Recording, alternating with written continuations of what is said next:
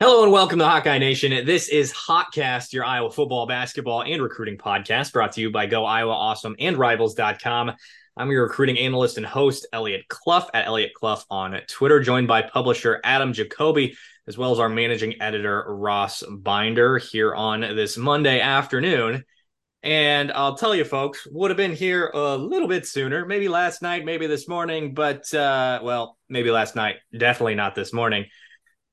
A bird got in my house. Not my house, my girlfriend's house. If you saw my tweet, it was up momentarily. How ironic that I tweeted that.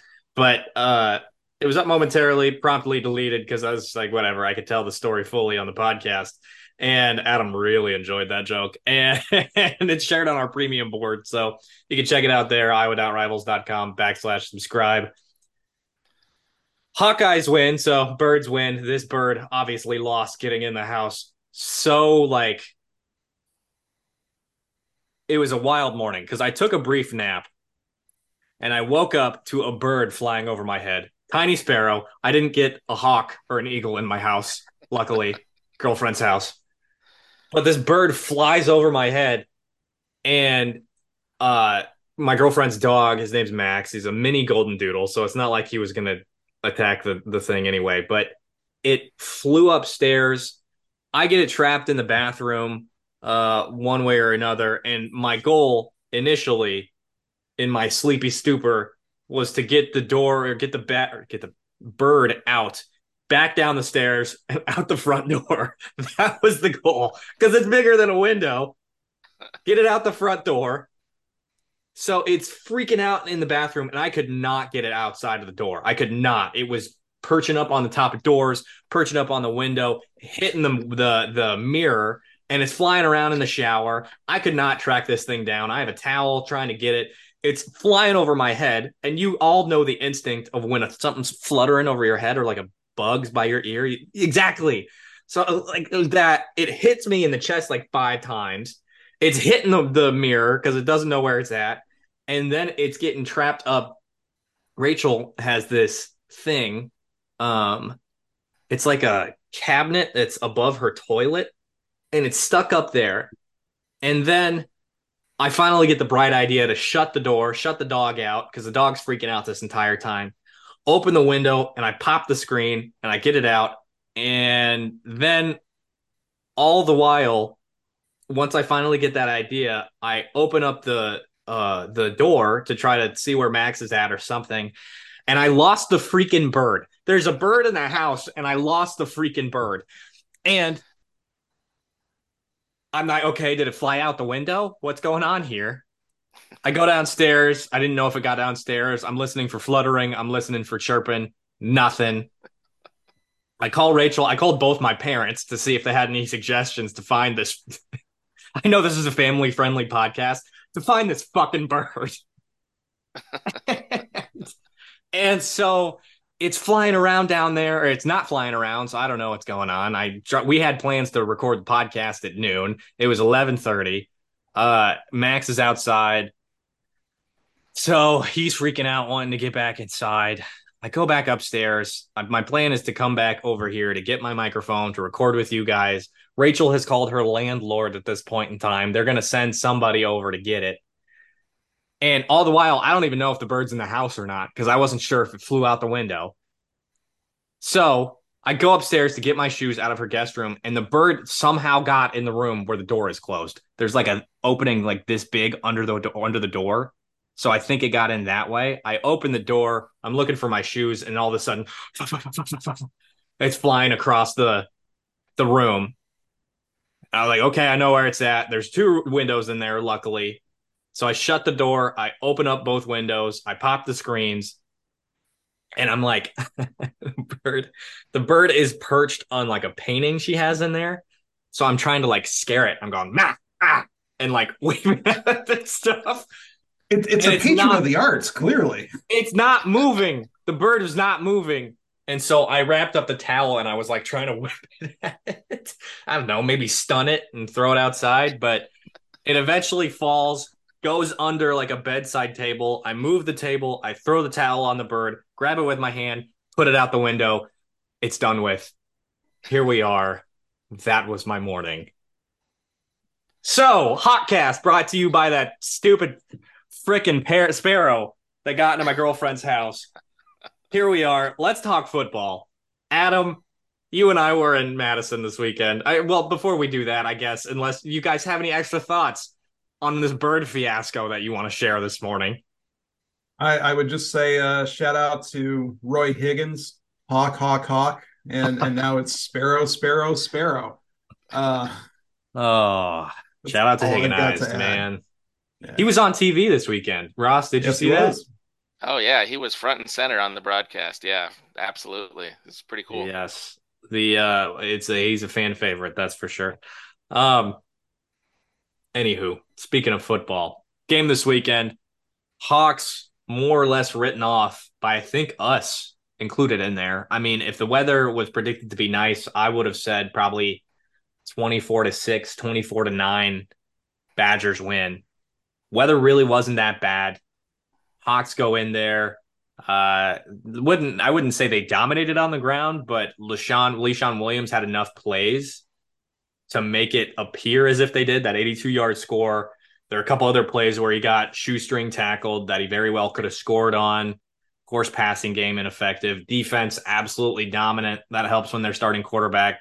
I think there's news that came out that he broke his hand, hit his helmet on Jay Higgins' hand during that game. But Hawks take the victory. So many things to take away from that game. And man, I'll just toss it over to you guys. Anything else that really sticks out from that game? We'll get into the thick of it all, of course, but when you look at that game from an overarching standpoint, that really stuck out for you. Obviously, the Deacon Hill victory, but I'll toss it over to you, Adam. So one thing, and Ross, you can sort of I don't know if this translated on to TV or not as well, but one of the things that I noticed from the game that really jumped out at me was physically, this did not look like an upset win for Iowa. Iowa was every bit as prepared for that battle in the trenches as Wisconsin was. And you saw it straight from the opening drive, where I think the first 5, 6 plays were all run plays, and they're all productive run plays, right? It wasn't handed off, run into the line, loss of one. It was here's a hole, 4 yards. Here's a hole, 6 yards. Here's a hole, 9 yards. Here's a hole, 3 yards. Just over and over and over. They didn't have to put the ball in the air, and they were already in Wisconsin territory. Now, like you said, it took an 82-yard run for that running offense to actually get on the board, and there were a few third down and fourth down calls that I'm sure fans are going to double guess or second guess, and probably rightfully so, because I think Iowa could have scored more than 15 points in that game. But I would say, having watched that game from the press box, I did not look like a team that was a 10-point underdog.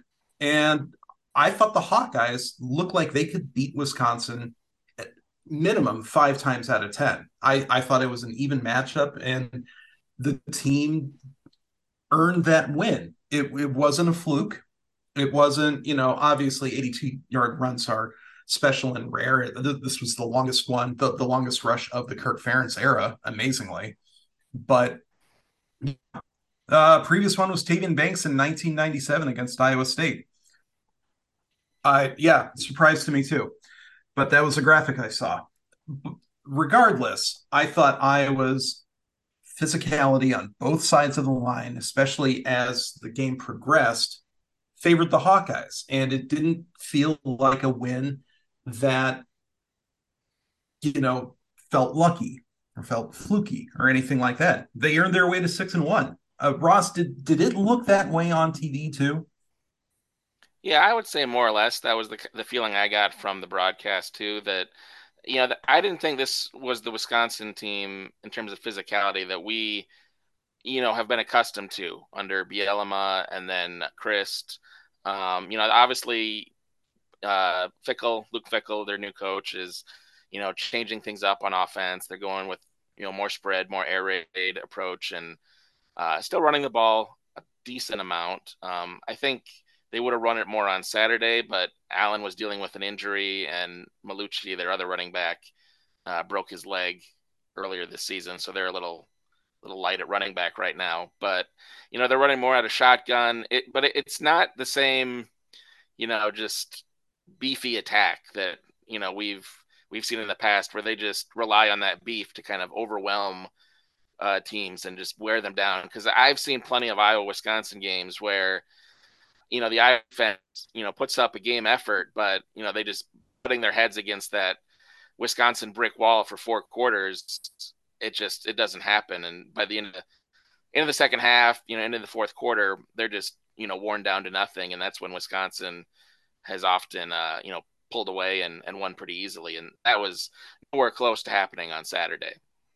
Did you happen to hear on the broadcast what specifically Braylon Allen was dealing with? Because all we heard in the press box was he went to the locker room and he's questionable with an upper body injury, and we didn't get more specifics than that. Did they say anything? They mentioned that he was kind of holding his arm, and there were some shots on the sideline where it looked like he was kind of favoring his arm, that like maybe it was a little tender or a little ginger. So that was my guess, was that it wasn't real comfortable for him, and that seemed to be his issue. It looked like.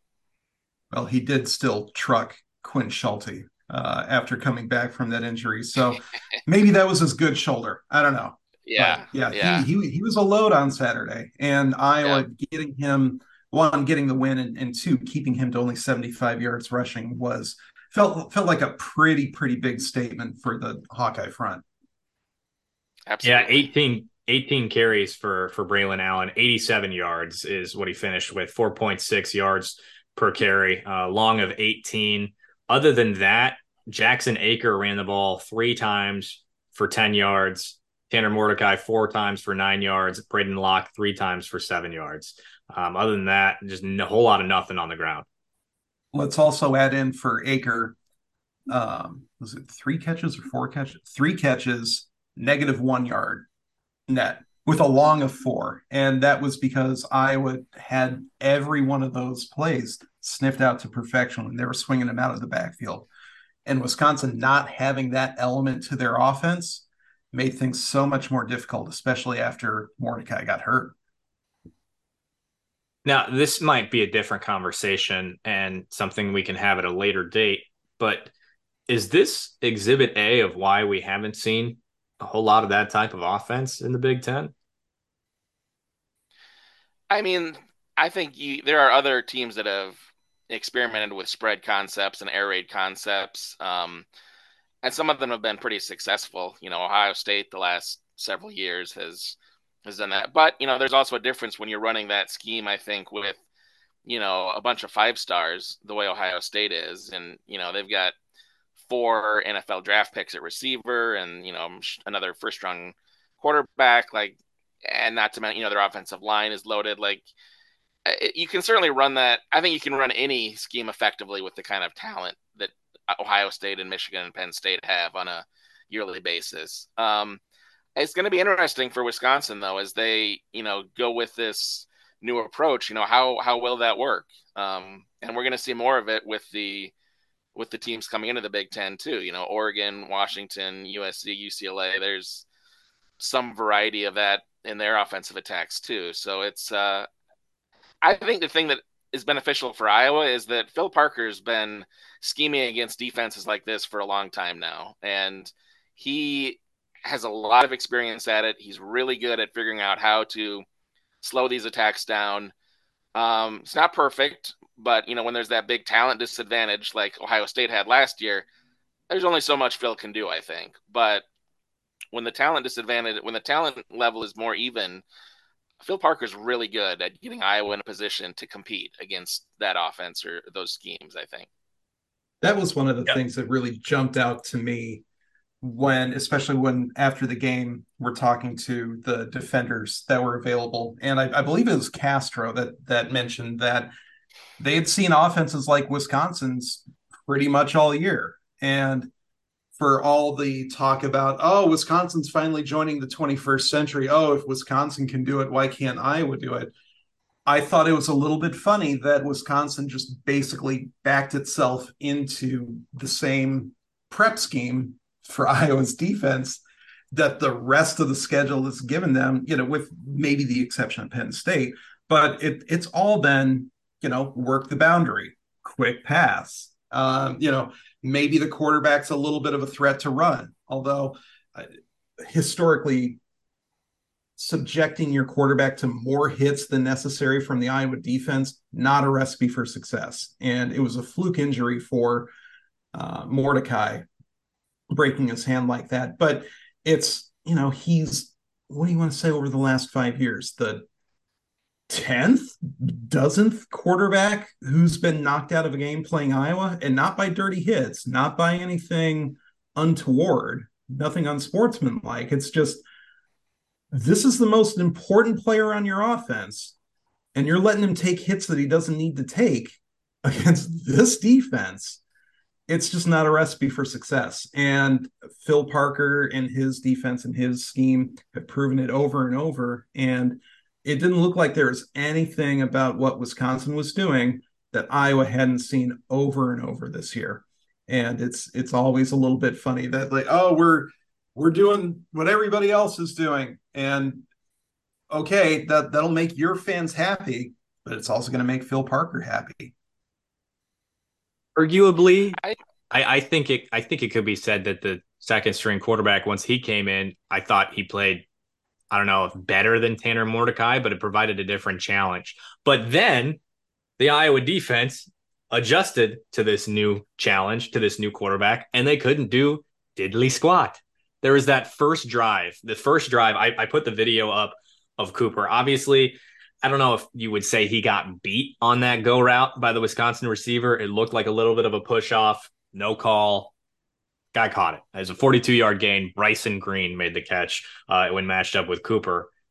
Later in that drive, Cooper said, "Ball don't lie," and made that play on that 4th and 1. I thought it was arguably the biggest play, one of the biggest plays of the game, probably the most underrated play of the game. Also, another underrated play was when Mason Richmond had his first pass breakup of his career at Iowa, when that pass went up in the air off somebody's hands, out of Deacon Hill's hand. He made that pass and it got popped up in the air. And I mean, it was so much of bend, don't break, and not even so much of it, but when the big drives happened for Wisconsin, when the ball was moving, then it was bend, don't break. Other than that, it was no bend, no break, because the Iowa defense really just handled them from opening kick to the very last play of the game. One thing that really jumped out at me about that first drive was Wisconsin started it very deep in their own territory because of Torrey Taylor and his punting. And I mentioned this in the recap that I posted Saturday night. That drive that Wisconsin got no points out of, that Cooper DeJean snuffed out on 4th and 1. And by the way, Cooper taking down a 6'2", 240 back like that by roping his ankles, like it looked like he was at a steer rodeo. Draft stock. Boom, boom, oh, boom. Yeah. Same for Sebastian Castro yesterday or Saturday. But I mean, that drive was an 81-yard drive. If that ball goes into the end zone, 81 yards gets Wisconsin 6 points. If that ball's even at the 15-yard line, Wisconsin's not making a dumb decision there, right? Like, that was Torrey Taylor helped keep points off the board on that punt alone, and he did it over and over during that game. So yes, Torrey Taylor was sharing special teams player of the week honors with a guy who took 2 punts to the house. That's the amount of impact that anybody else in the Big Ten had to have to match what Torrey Taylor meant to Iowa's defense and keeping Wisconsin off the scoreboard as much as possible. Obviously 2 punt returns, you have to honor that, but those two being 1A and 1B and interchangeable is absolutely the right call. And I think everybody in that locker room knew immediately what an impact Taylor had on that game. Tell you what, looking at the box score from the game, Wisconsin's punter didn't have a bad game. 8 punts for 343 yards, 42.9 yards average, long of 51. That's a good game for a college football punter. Go to the other side of the box score. Tory Taylor looks like a god amongst men and shocking no one. 10 punts, 506 yards, long of 62, six inside the 20, zero touchbacks. That is insane. How do you win games? He had three, I mean, six inside the 20 and three inside the six. I mean, so yeah, it was a masterclass. I mean, it was the 506 yards was his career high, which surprised me a little bit just because he's had so many opportunities to punt in games. But 506 is a lot of punting yards, and yeah, he was phenomenal. I mean, Adam's completely correct that Iowa, in no way, shape, or form, wins that game without what he did. And he meant so much to the defense. He meant a lot to the offense, too, because one of the, I think the third and final one of those punts that he was able to get deep down into the Wisconsin six, that finally, the defense got a 3-and-out after that one. And then Iowa finally got the ball in good field position. The field position game finally worked out for them. They got it around midfield. A few plays later, they kicked a field goal that pushed it out to 10-6, which was big because Wisconsin had, they had a little, stuff going for them. Then they'd made two field goals. It was 7-6. It was like, okay, 7-6 is not much of a lead. But yeah, I mean, Tory Taylor, just incredible. Absolutely incredible. One thing that one more quick thing to add. Jay Higgins mentioned after the game that one of the added bonuses of pinning teams so deep, one, you're going to make them drive 90 yards against this defense to get into the end zone. But two, Phil Parker loves to get aggressive when teams are backed up against their goal line. That's one of the reasons why Iowa is so adept at scoring, 2 points at a time at safeties, and why we've seen it happen so often. You get a quarterback under pressure when his heels are in his own end zone, and more often than not, he's going to make a bad play, a rushed play, sometimes a disastrous play.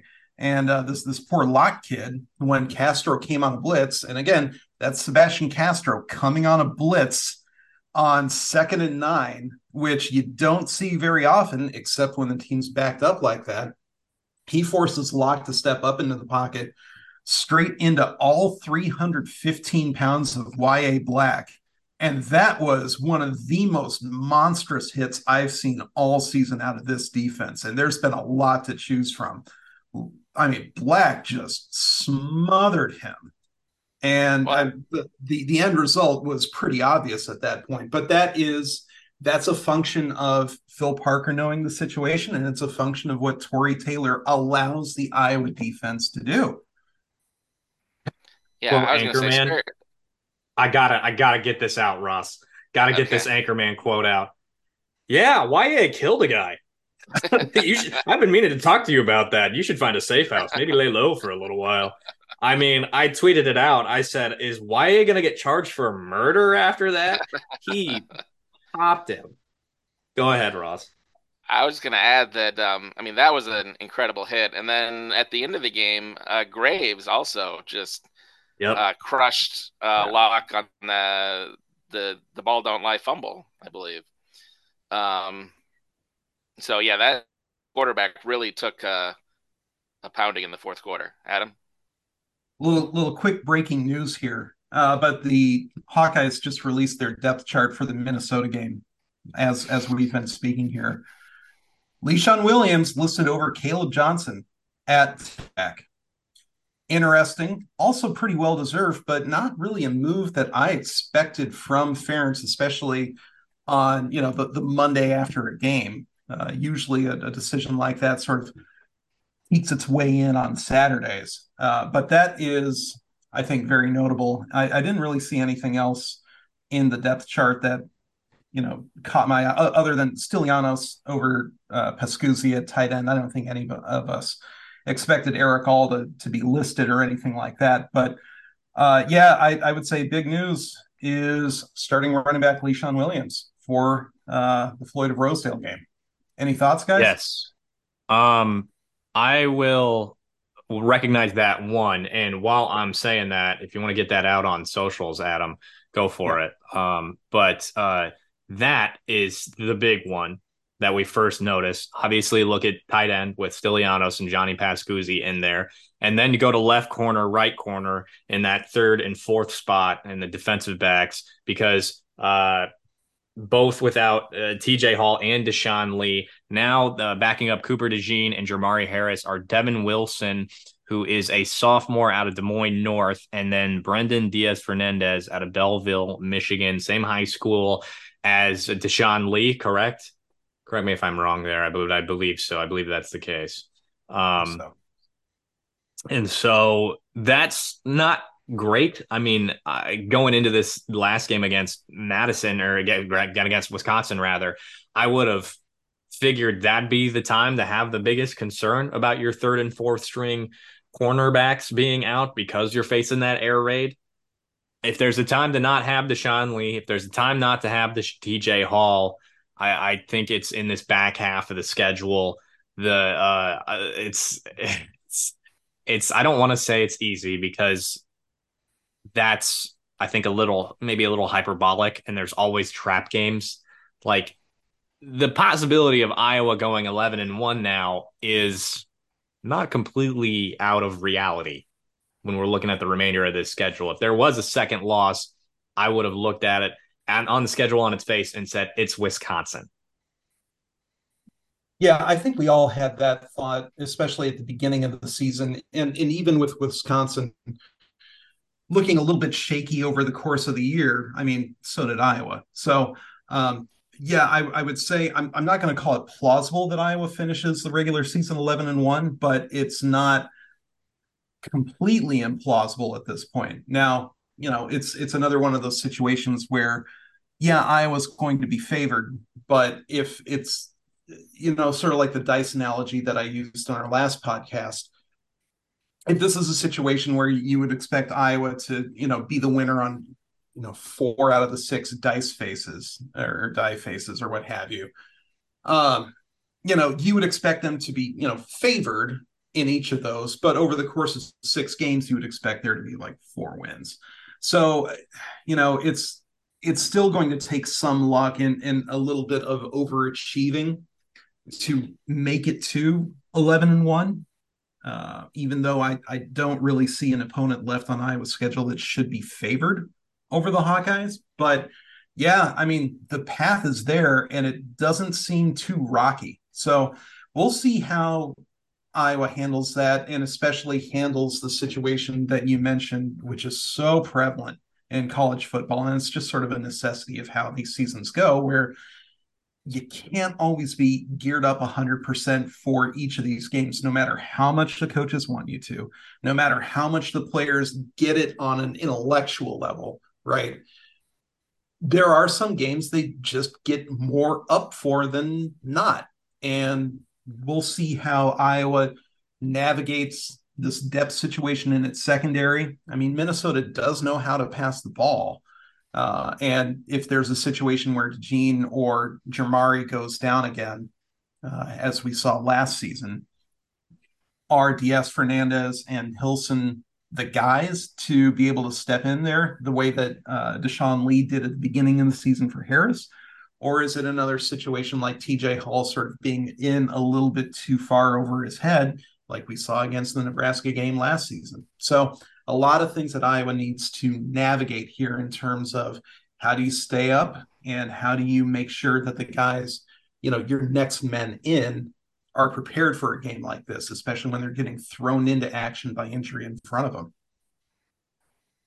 Yeah, to the point about Minnesota knowing how to pass the ball. Technically true, but they are also 130th in the nation in passing offense, one spot ahead of Iowa in passing offense. So, you never know what's going to happen on Saturday, but I will say if there was a game to be a little light at cornerback, especially ahead of a bye week, so you've got some time, hopefully, for Hill and Lee and them to get healed up.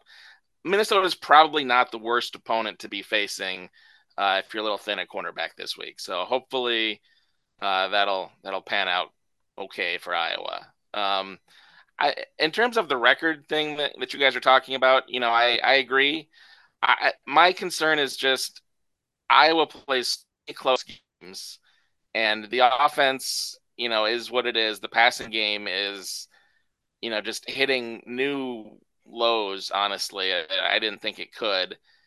Anytime you're playing games that way, I just feel like your margin of error is so thin that it doesn't take much for something to go awry, and you're on the wrong side of one of those close games. So certainly can win all of the games remaining on its schedule. Doing so, I think, is going to be extremely difficult unless just can they keep smoke and mirroring it the way they're doing, or can the offense improve despite the fact that it's down a backup quarterback or down to a backup quarterback? It's down to its fourth and fifth string tight ends and everything else that it's dealing with. So that's what I'm looking for over these last 5 games, I think.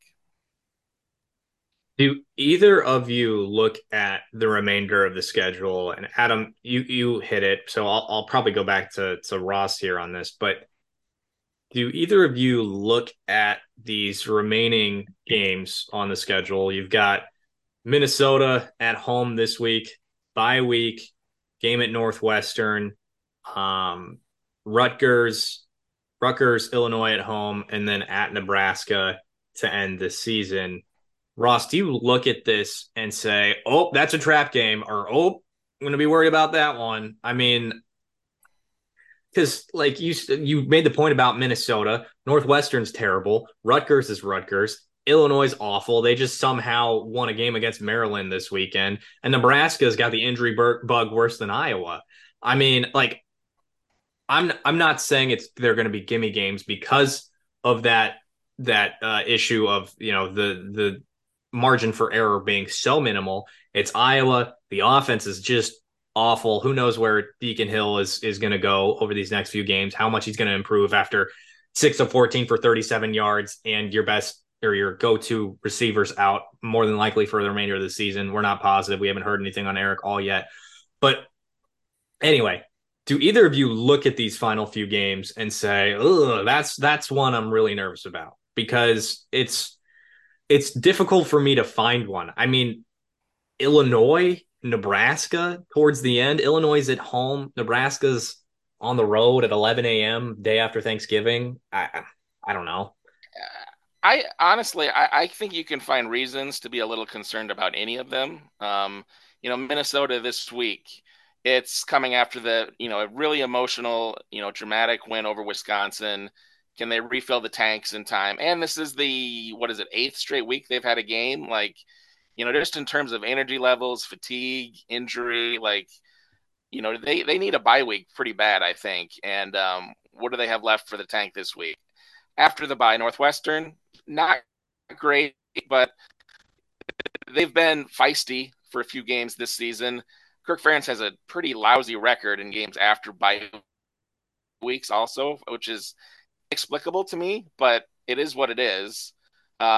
Rutgers, they've got a good defense. I will give them that. And if you can get into a defensive, slugfest with Iowa, you might only have to hit 1 or 2 plays, and who knows. Illinois, I think they've been a mess this year, but they also just beat Maryland on a field goal this last weekend. So, they're not, and I suspect Bielema is probably going to be pretty stoked for that game, especially if Iowa's in a position where it looks like they're, Big Ten West favorites. He definitely might relish a little spoiler activity there. And then wrapping up at Lincoln, they beat Iowa last year, so I'm not going to rule things out with them at all this season. Like you said, though, do any of them like worry me? Like, oh, that's I'm gonna mark that up as a loss on the schedule. Probably not right now, but I think there are legitimate reasons to say, oh, Iowa's better be ready. This is not going to be an easy game. Yeah, I would agree with pretty much everything that Ross said. And Elliot, it's sort of like I told you about a week or two ago. None of these teams in the Big Ten, especially in the Big Ten West, are good enough to be predictable. And with some of the results that we saw this week and this past week, there's fewer teams that are bad enough to be predictable in the Big Ten and in the Big Ten West too. And so there's only so much that we can sort of divine about how these teams are going to face each other when we don't really know what that execution level is going to be for either side. And Iowa has so many things to clean up, as the coaches and players will be eager to tell us tomorrow when we meet with them. And yeah, there's things about each of these teams that could give Iowa a lot of trouble, even though I expect Iowa to be favored in the remaining games. And we also know that, this team, what's a good way to put this, is, obviously they embrace the next man up sort of situation, but it's always just one or two injuries away, especially with how many injuries have befallen this team already, right? Losing guys like Eric All, Luke Lachey, Caden McNamara, Noah Shannon, for a while, Caleb Johnson, losing guys like that, Jamari Harris, we haven't seen him back at 100% or performing at 100% yet. Those things add up and remove so much margin for error for a team that's built like this and for a team that is winning in these ways. They embrace the pressure, especially on defense, and they take care of business on special teams at a very high rate, and that helps clean up a lot of mistakes and help on offense, and helps make the defense easier, the defense's job easier to keep points off the board. But one more injury, especially to an impact player, and I'm not going to name names because that sort of feels like whistling past the graveyard, but there's a lot of indispensable players in Iowa's two deeps right now, and injuries are just a part of the sport, as we've unfortunately been reminded over and over this year. And if that bug hits any of those guys too, all of a sudden that cause for concern can turn, that other teams can pose to Iowa, whether it's, structural, whether it's scheme wise, something that can be a cause for concern about the guys that Iowa has healthy now can turn into a big, big, big problem if Iowa's going to backups and guys who aren't in position to succeed. And one example is something that we saw in the Wisconsin game, where on that fourth down play where Iowa tried to run the reverse or end around or jet sweep or whatever you want to call it for Nico Ragaini, pardon me. And the guy who had to make the big block to spring Nico and get him into space for that first down was true freshman tight end Zach Ortworth, and against a Wisconsin defense. And that's just not a position to succeed. And there's no reason to believe that he would have been the guy that had to make that block if Iowa still had depth at tight end. And so between that and obviously, we're not going to keep dragging TJ Hall's name through the mud. But again, one injury, and Nebraska all of a sudden had something it could exploit last year. So, there's so much unpredictability in terms of what is awaiting Iowa, and stuff that we just have no chance to be able to predict or base any sort of expectations off of. But as it stands right now, Hawkeyes look like they're in good shape for an 8-win, 9-win, maybe, double-digit win season, regular season, and then who knows where the season goes from there for now. If I were to look at it, I would say, just based on schedule, I think there's one loss in there because it's just so bad. Because I do think it's going to be a double-digit win season at this rate, just by the way, especially coming off this weekend where the defense was so good and the run game was astronomically better than what we've seen to this point. Georgia Barnett wasn't BSing us. They're getting better. The offensive line is getting better. And we're starting to see why Kirk Ferentz had that level of belief in him. I mean, Le'Shawn was great this weekend. I think that's the best game we've seen from him. Maybe then a couple weeks ago, was that Western Michigan where he had that big long touchdown run? When yeah, that's what I thought. So he's had a couple really good games this year. Then you look at, obviously we need to talk about Eric All before we move on. That's terrible. He's a good dude. He's always in good spirits when he talks with us, and he always raves about his teammates. Um, Draft stock was starting to explode. Who knows where he's going to go? If regarding the injury, we don't know the specifics of it, but it didn't look good. That's the most we can say. And who knows what's going to happen for the remainder of the season for him. There was a report that Luke Lachey wants to come back for the bowl game, or he might be able to. Who knows what's happening there? We don't know. Addison Ostrenga, that's something I'm going to ask about on Tuesday, like the extent of his injury, if he's going to be able to come back sooner rather than later. I'm an Addison Ostrenga believer. I'm a Steve Stylianos believer. We haven't seen a ton of Pascuzzi other than blocking situations. He or Stylianos would have been the blocker, not Zach Ortworth in that situation. And again, that's not a guy we're picking on. That's a position he was put in that he shouldn't have been put in the first place.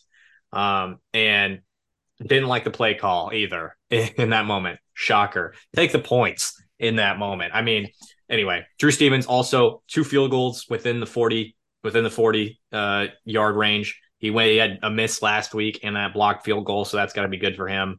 But regarding the offense, one more time, Jazz Patterson barely played. I think he went a couple snaps. Maybe that's encouraging that he comes back this week and he's closer to being able to play. And like the more these injuries pile up, the fewer and fewer excuses you have when it comes to not getting the receivers the ball.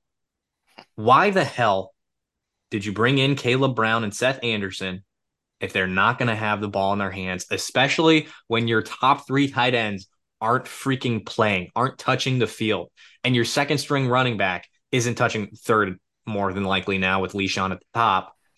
But what excuse do you have? Oh, it's a part of the scheme. Well, change the goddamn scheme. Like, especially now, like we've been saying that, media's been saying that, fans have been saying that for years. Well, now you don't have this premier tight end that's probably going to go in the first few rounds of the draft. You have to put the ball in Nico Ragaini's hands, in Seth Anderson's hands, in Deontay Vine's hands, in Caleb Brown's hands. I don't think Caleb Brown touched grass on Saturday. And given the circumstances, we don't know about him coming back and what's the likelihood of him touching the ball and all of those things just because he had that time off. But I don't know how they're going to keep running the ball, especially if they're running it like they did this last weekend. But do a play action and have a go route, for God's sake. I think there was a ball that Deacon threw that was probably like 40 yards to Deontay Vines that fell incomplete. I don't know that it was anywhere close to him, but they unleashed the Deke one time. And when your running game is working that well, I mean, you don't want to make unnecessary risks or take unnecessary risks, but there's an opportunity there when Le'Shawn Williams is running the ball like he was on Saturday. Yeah, I would agree. And we've seen over the last couple of weeks, as a matter of fact, that teams are just not really bothering all that much with deep safety help. And that's something that can be exploited, especially now that the offensive line. And this is something that I was going to be putting in an article or a premium board post later today. But do you guys find it a little amazing that offensive line is already the most stable unit on the offense this season, and it's not even close? Like, after the last 2 years, who saw that coming by the midpoint of the season? But it's also that's for how many fans fired Coach Barnett over the offseason. And or after the Penn State game. And after the Penn State game, we were told it was what, a new low for Iowa football. Yeah, this is what happens when 5-year-olds write your message board content. But no, Get I mean, him. if you're older than 5 years old, that's not true. But regardless, the fact that Iowa has been able to, sort of keep the pace on offensive line and like actually get these guys to gel and actually have them on the field when they're supposed to be on the field as opposed to too early. Now that they've been able to get that together, Rusty Feth has been a tremendous addition not only to the team but to that starting lineup. The running game has just leveled up with Feth in there. That is sort of the foundation that the offense has to build itself off of for the rest of the year. And that also includes taking better care of Deacon Hill, because how many times did we see Iowa drop back on third down and there was just nothing there? And, there were blitzers on Hill within minutes, and he just doesn't have that pocket awareness and navigation that McNamara has. So He's also not a that's throw it away guy. He's not going to no, throw it to the no, sideline. not yet, at least. Ferentz might try to coach that into him one way or another over the rest of the season. But that's sort of the next step for the offensive line to help Hill reintegrate his wide receivers. But at the same time, how many offenses have we seen Iowa play who have no difficulty getting the ball to the receivers out on the boundary? And yeah, against Iowa's defense, you get 3, 4, 5 yards out of it, but rather consistently and to a more consistent extent than you see out of Iowa's passing offense right now. So Ferentz is notoriously, famously averse to changing anything about his approach midseason. And when you ask, it's like stepping on a landmine. But shout out to a few reporters on that front. But it is a situation where it's a whole lot like 2004, where you just the injuries that happen in front of guys keep taking away dimensions of your offense. Well, then you just have to sort of lean into something unbalanced and just win however you can. And so far they've been doing that. And so far it's been with the rushing game. But it's sort of time to say, hey, we don't have the dudes to do this tight end happy offense that we thought, or that we did have in week 1, week 2, and then after that, still even in week 3. The Haas's aren't there for that anymore, and it really might be the difference between a 9-win season and an 11-win season. How quickly Iowa adjusts to that personnel situation. It really might. Yeah, Adam, you brought up the 2004 season. That's what I've been thinking about all weekend, honestly, is Iowa. We were both around for that season. We remember it. Everyone who was around remembers that fondly because it was essentially a magic trick. Iowa won a Big Ten championship with no running game to speak of. It was remarkable. And now they're kind of trying to flip it, and can they win the Big Ten, or at least the Big Ten West, with no passing game? And I, it's a fascinating experiment. It's nerve wracking on Saturdays for sure, and it seems exponentially harder to win, especially in the modern, the current day of college football, to win with no passing game versus no running game, because it's just so incredibly hard to move the ball on offense if there just isn't that threat to throw the ball and ability to move the ball through the air at all. And that's what makes these last 5 games, I think, so nerve wracking, that even if Iowa looks better than their opponent on paper, if they're going to be favored by the spreads, um, that inability to move the ball through the air just is such a significant handicap on offense that it's going to make everything really, really nerve wracking. And, you've got Minnesota, you've got a bye week. Maybe if you're going to get any sort of thing going with the receivers, I think it's going to have to happen probably during that bye week to try and, say, okay, we don't have the tight ends anymore. We're going to have to use receivers more. What does that look like? Try it. You got to figure something out during the bye week. I guess we'll see in a few weeks if that happens or not. But I do think that is the storyline on offense for the rest of this season. We shall see how that pans out going through the remainder of the football season. And now we would not be doing our jobs properly if we did not talk about the crossover at Kinnick yesterday. Adam, you and I made it. What a freaking event, man. 55,000 people shatters the previous record for women's basketball. I believe it was 29,000 is what I had heard, but 55,000 people showed up yesterday. And boy, you could tell by the noise that we heard. You were on the field, on the court, so to speak, towards for the first quarter and a half when I was up in the press box. I could feel it up there, but it was tangible down on the field. I mean, the IOWA went on for a good 10, 15 minutes in the third quarter, fourth quarter, but absolutely bonkers environment. And that is just a testament to Caitlin Clark, Lisa Bluter, and where this program is and where it's going to continue to go. Yeah, I was pleasantly surprised. Well, I don't want to say that I wasn't expecting the Iowa fans to be loud, because I was expecting them to be loud. I was not expecting them to be that loud. When Caitlin hit her first three-pointer of the day, they popped like a grenade.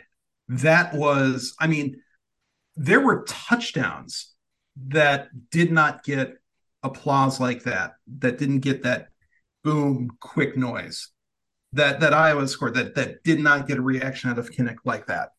And that is how invested this fan base is in that Iowa women's team. And it goes so much deeper than just, everybody likes Caitlin Clark. That's a big part of it. Don't get me wrong. It, just like Coach Bluter said after the game, Caitlin sells a lot of tickets. True. But those tens of thousands of fans aren't there just to see one person, because if they are, they're not keeping that IOWA chant rolling for, like you said, 10, 15 minutes. Iowa even tried to stop, like the stadium crew even tried to stop it with that like ad for special exclusive crossover hats, and then the Pancheros burrito lift, et cetera, et cetera. As soon as that burrito lift is done, it goes back to IOWA. Like, it was incredible. And that goes deeper than we're here to see one player. That goes deeper than, we just found out about women's basketball a couple years ago, right? That is a fan base that has been in Lisa Bluter's corner for now, 20, 25 years? That has been invested in this team and its star athletes for as far back as so many of them can remember. I would wager that a majority of the people that were in that stance, who are old enough to remember somebody like Christine Grant, very specifically do remember Dr. Christine Grant, and that turns an event like that into something that is almost elemental to Iowa fans, that it's an opportunity to celebrate the existence of the women's program, to celebrate the fact that Bluter's been there for coming up on a quarter century, right? It's everything that's almost like a part of an identity of a whole lot of those fans. And yeah, Caitlin is the catalyst for all that, because all of that loyalty has been there for so long to begin with. It took somebody like Caitlin to capture that imagination and turn it from support into that full-throated sort of thing, because she rewards the fans so regularly with big performances, big moments, especially like there's no lights that are too bright for her. She had a triple-double in windy conditions where she couldn't even make more than half of her free throws. Caitlin Clark couldn't make more than half of her free throws outside. Still finished with a triple-double, some absolute dimes. And every time she had a big game last season, and for the most part, the season prior to that, that's when she steps up in big moments. And fans happily gladly gravitate toward those players that reward as much of that effort that the fans can put out too. That's why she's such a big deal to the program. That's why she's such a big deal to fans, to coaches, et cetera, et cetera. She wants that big stage. She lives for that big stage. She lives for all of these eyes on her. She says more, more, more, more, and that's what brings her greatness out. And fans knowing that it's as simple as that, that all you got to do is show up. All you got to do, let's break 50,000. Let's, even if you're sitting in the south end zone and you're just watching on the Jumbotron, still come on by. We're doing it for charity. And the fans showed up for it. And that speaks to so much about the Iowa women's basketball fan base. And it speaks to Caitlin Clark in that order, I would say. Do you guys agree with that? Yeah, absolutely. Yeah, there's nothing I would disagree with in what you said. He's thinking about, the what Bluder's built, and this is, kind of that classic. It's an overnight success story that's been years in the making. I mean, Yeah. she's been here since 2000, had lots of success, but it's really been ramping up, the last 5 to 10 years. With, so many great players she's had. With Megan Gustafson, and then Kathleen Doyle, and then Clark comes to just take it to the next level. And it's just like every step along the way, it's getting bigger, it's getting better. They're getting farther in the tournament. They're winning more awards, and then you've got Caitlin winning everything imaginable. They had a scroll on BTN yesterday that listed all of the awards she's won in 3 years, and it was ridiculous. It was like 75 things, and it was just like scrolling across the screen for like 5 or 10 seconds, and it's just The scroll is still going as we speak.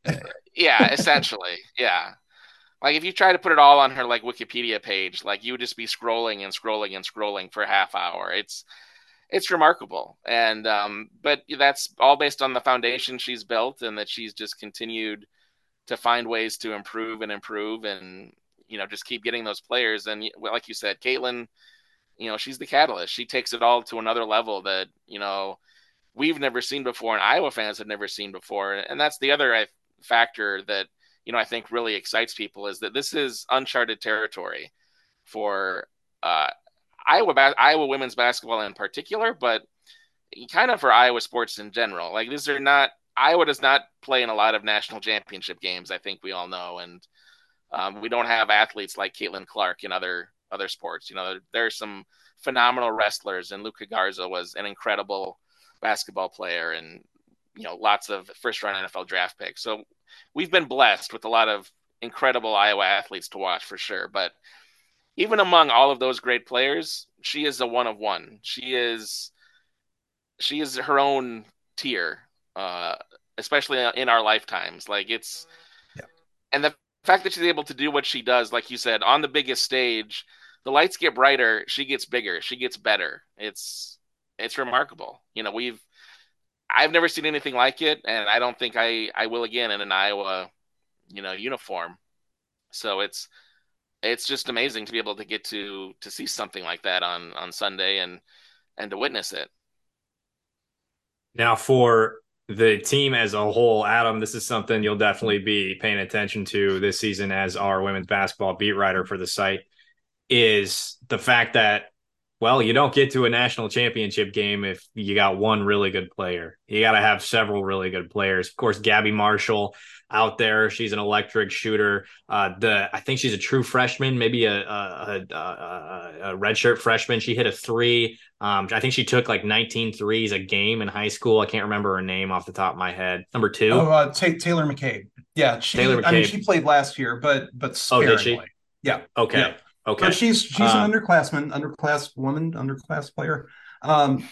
Sophomore. I'm 90% sure, but nonetheless, yeah. One, she looked bigger, better built than last season, because last season she looked very small, and I don't know if it was just a perspective from sitting courtside too, but she looked a little bit incrementally better suited for the physicality of the Big Ten. Molly Davis looked She's awesome, tremendous, And she was a great player at Central Michigan and had a lot of flashes of potential there. Serviceable last season, and serviceable helped Iowa in a lot of ways last season. But she looked really ready to take the next step. She was making smart play after smart play.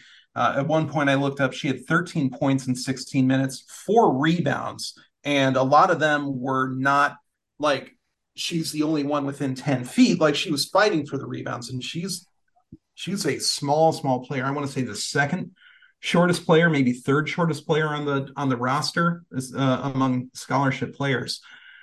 And she's just a playmaker. She just goes out there, makes plays, finds herself in the right position over and over and over. And now that production is starting to catch up to that talent. And, I said it on Twitter. You could convince me. It wouldn't be too difficult to convince me that she's the second best player on the team. And when we're talking about a roster, it's also got Kate Martin, who is like the glue of the team, and everybody will tell you that. Gabby Marshall, tremendous defender, which she doesn't get credit for, alongside her shooting, which she does get credit for. She's a tremendous player too. Addie O'Grady, what was it, 14 rebounds in 19 minutes or something like that? Like, she also looks like she's taken a step up. There are a lot of really good role players on this team. But if Molly Davis is that kind of player consistently this season, that one makes Caitlin's job a whole lot easier. Sort of might even help her play off the ball a little bit, which she's going to have to learn to do in the WNBA.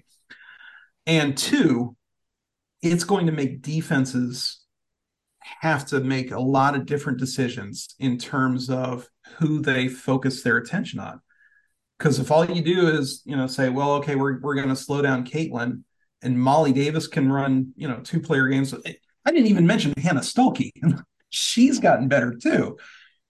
Davis and Stuelke are completely capable of running a 2-person game between those two. Now, obviously, you don't have Caitlin Clark back this season. Well, I mean, she couldn't go to the WNBA, but you don't bring her in to just be a decoy that stands in the corner or anything like that. But you can't just say, all right, everybody run at 22. That's not how this team is built. And, do they miss Monica Zanano? Absolutely. Are they going to miss McKenna Warnock? Absolutely. But this team looks dangerous. And I will be shocked if they're not a top 10 to top 5 team come March. I'd be shocked if that weren't the case. I will be one thing I did notice is that it's going to be a lot of small ball 5, is what we're going to see. With that way, they get Hannah Stuelke on the floor and they can just go. But in the meantime, when they did have a big out there in Addison O'Grady or Sharon Goodman, I thought they were both awesome.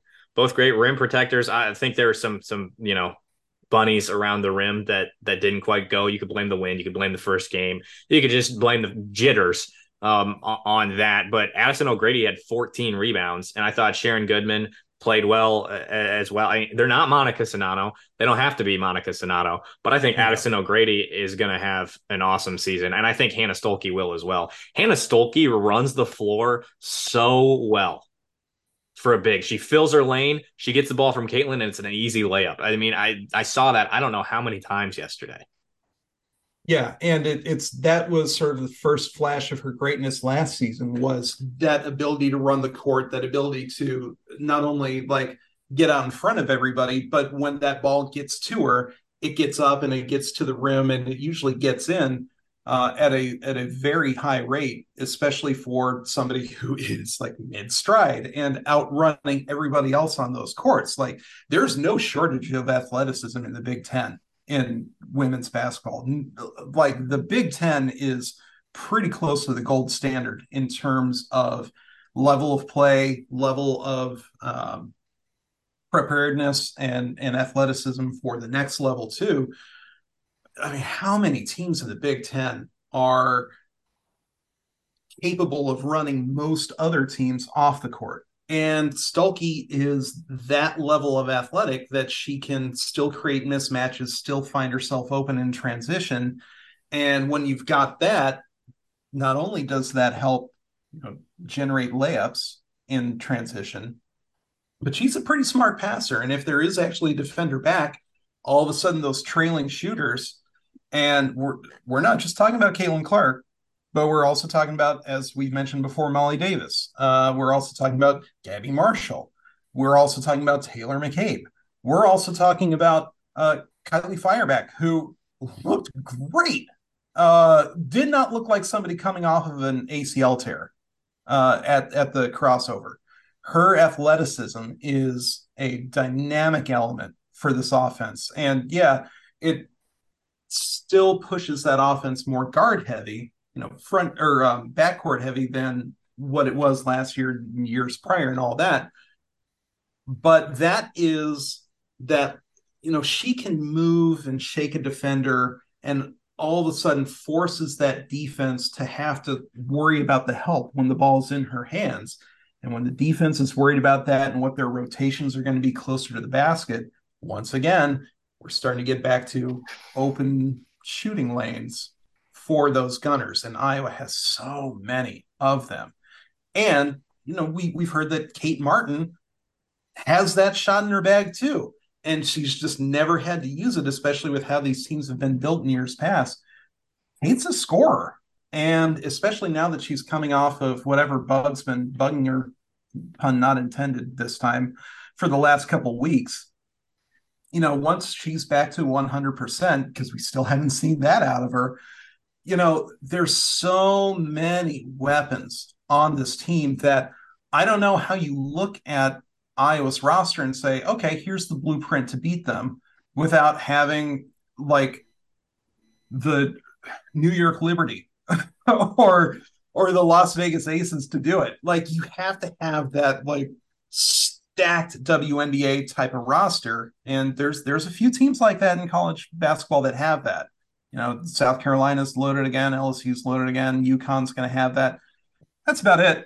I'm that's pretty close to about it in terms of the teams that can go one, not only like 1-for-1 with Caitlin, but 1-through-5, 1-through-8, 1-through-12 with Iowa's roster. And I don't think I do think people are sort of sleeping on what Iowa can do this year, amazingly somehow. But they're ranked, what was it, preseason number 8? Was it 6? Okay, I think 6 so. is too low. 6 is too low. I'm just calling that one right now. 6 is too low. And come March, we'll see. I think they're a 1 seed. I don't think it's going to be a whole lot of drama around that come Selection Sunday, but it depends on health, obviously. But I think talent-wise, they're absolutely right there to reload and put together another big season, even if everybody sees it coming, even if Ohio State's loaded, even if Indiana's loaded. Boy, those teams, it's not Iowa stuck in the room with those teams. It's those teams that are going to be stuck in the room with Iowa. I'm telling you now. All along with us on iowa.rivals.com and on Twitter, Adam_Jacoby, to follow along with women's basketball in Iowa City this season.